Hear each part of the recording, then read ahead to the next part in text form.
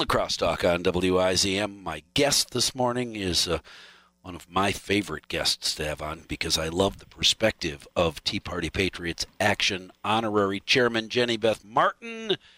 Good morning, JB, and thanks very much for talking with us. Hopefully you're dealing with the heat wherever you are this morning as best you can. Well, thank you so much for having me, and it is a hot, humid day in Georgia, but that's the way we like it here. Right. Well, at least it's not unusual for you. When we have 99 degrees as an expected high later on in Wisconsin, that's unusual. So we're all ducking for cover. I have two headlines that are attached to your name that caught my attention. Can we talk first about something that we all heard? Even the national media covered Vice President Harris speaking at the border, who did oddly sound an awful lot like President Trump when she said, "Don't come here." President Trump was hauled over a giant tar-covered post when he said that, how horrible it was and rude and selfish and mean. And the vice president says it, and everybody says, yeah, it's about time. So what's up with that? The Democrats can talk like Trump, and it's okay when Trump talks like Trump, or when a conservative echoes the same kind of sentiment, that person is horrible. What's up with that?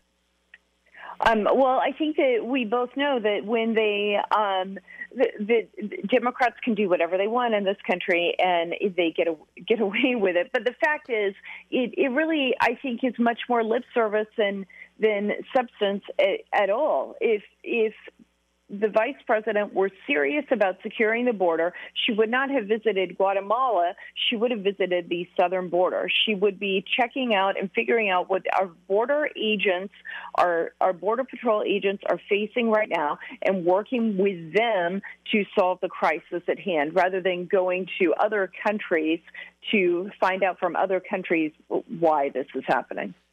And so, do you think that will happen? Do you suppose that the Biden administration will take at least some form of ownership of the crisis at the border, or will they still blame any bad news on a president who hasn't been president for a while? I think that they will blame bad news as long and as often as they can on Trump.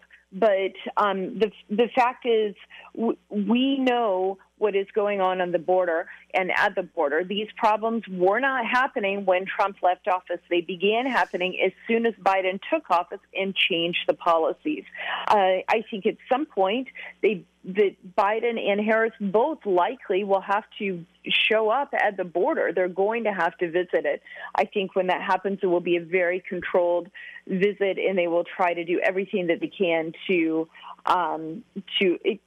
cover up and ignore the actual problems at the border.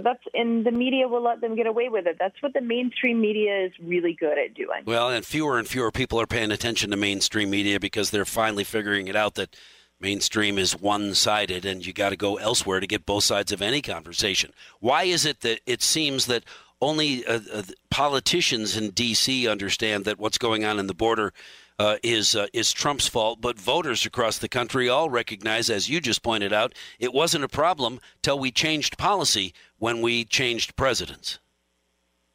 I think that voters are smart enough to see through it, or many voters, ones who listen to shows like this, and ones who are not only paying attention to mainstream media, are paying attention and understand that this problem didn't just magically appear. It happened because of a policy change and a shift in Washington, D.C., and a change in who occupies the White House. So I think voters are smart enough to figure that out.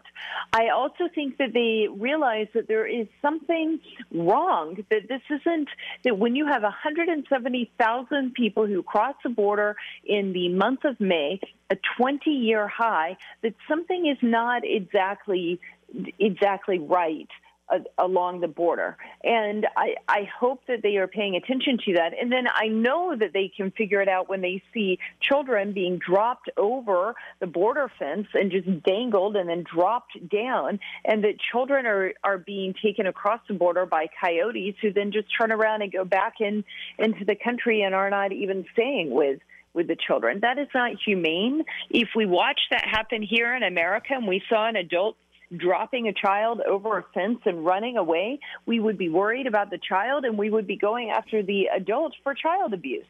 That doesn't seem to be the case in this case at the border, and that's really unfortunate. All right, before we run out of time, I do want to touch base on Biden's budget. It's serious, and depending on who you ask, it is definitely radical. Everybody agrees with that. And why is that? When did the conversation move away from spending, debt, really bad, to all of a sudden we can go trillions of dollars in debt, and that's okay because it's a good cause? Well, I think that we've watched this happen over the last year and a half as the government lockdown, or local and state governments lockdown around the country, and Washington, D.C. did what it always does and throws money at the problem, thinking that they are going to make the problem go away just by throwing money at it. But this budget is extreme. It is radical. It will fund some of the worst of the ideas that Biden has. One of the most troubling aspects of it to me is the fact that he wants to increase the amount of money going to programs in schools that will wind up teaching critical race theory and divisive Marxist ideologies in this country.